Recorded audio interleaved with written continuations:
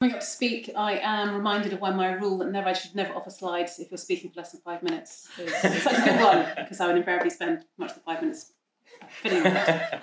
Finding F5. Exactly.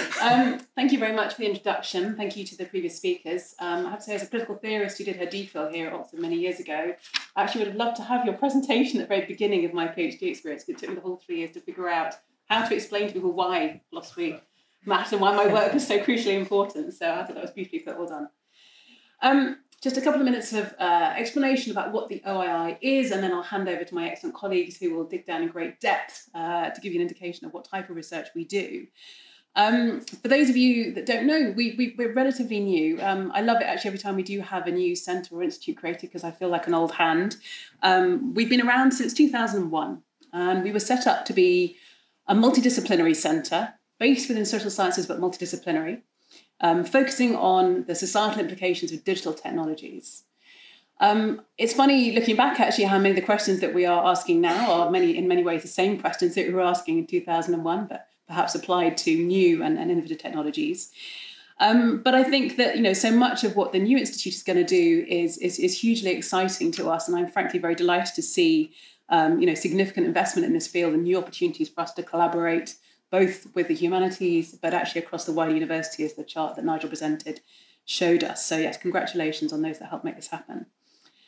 Our work in this area, I would say, is sort of mainly threefold. The first is, if you like, in the very broadest sense, so what Nigel covered at the very beginning, in the sort of, the array of different topics and areas, is just fundamental to what we do. So, big, broad questions about innovation, about the development of new tools, new ways of using artificial intelligence to develop new products, new forms and functions of those in everyday life, questions about what this means for how we regulate and govern those technologies. This is just our everyday business, and it's something that all of my now nearly 50 faculty are frankly engaged in.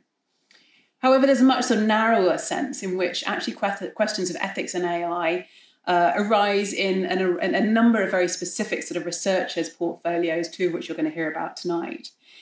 Since 2014, I'm pleased to note that we've had in-house philosophers. We've had, obviously, in the very early days, faculty like Luciano Floridi with his work around information ethics, addressing questions like sort of moral artificial evil or the morality of artificial agents. That's been with us, as I say, for around about sort of 5-6 years. But actually, we don't just have philosophers looking at these questions now. So we've brought in several philosophers on top of Luciano, one of which you're going to hear from shortly. But we also now have lawyers like Sandra, who's going to speak to you. We have political scientists. We have data scientists. Again, though, whose work is fundamentally concerned with questions of ethics and AI sort of writ large. And in those cases, it covers issues such as things like what constitutes fairness or unfairness, discrimination, if you like, in the uses of AI.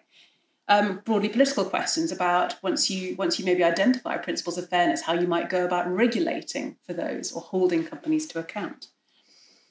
We cover applied questions such as, again, if you identify unfair practices or sources of lack of diversity in data collection, well, what does that mean for innovation? What does that mean for data collection? What does it mean for privacy?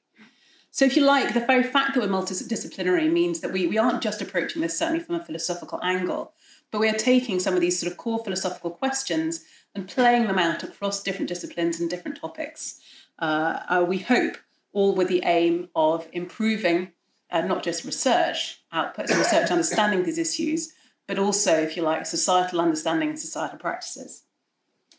So if we have a sort of a broad focus, this very narrow focus in specific projects, again, which we'll hear about shortly, I just want to flag up that we also have a focus on this in our teaching. We have 4 graduate degrees, 2 masters, one in social data science, one in social science of the internet, and 2 corresponding DPhil programs.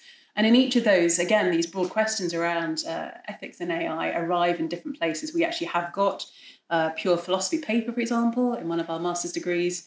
In another, we embrace sort of core questions about what things like fairness and transparency would look like in the practice of social data science. So again, I really applaud, I think, the desire to ensure that the work of the new institute will also include content for new courses, new option papers. Certainly we found it an immensely satisfying experience to deliver those to our students.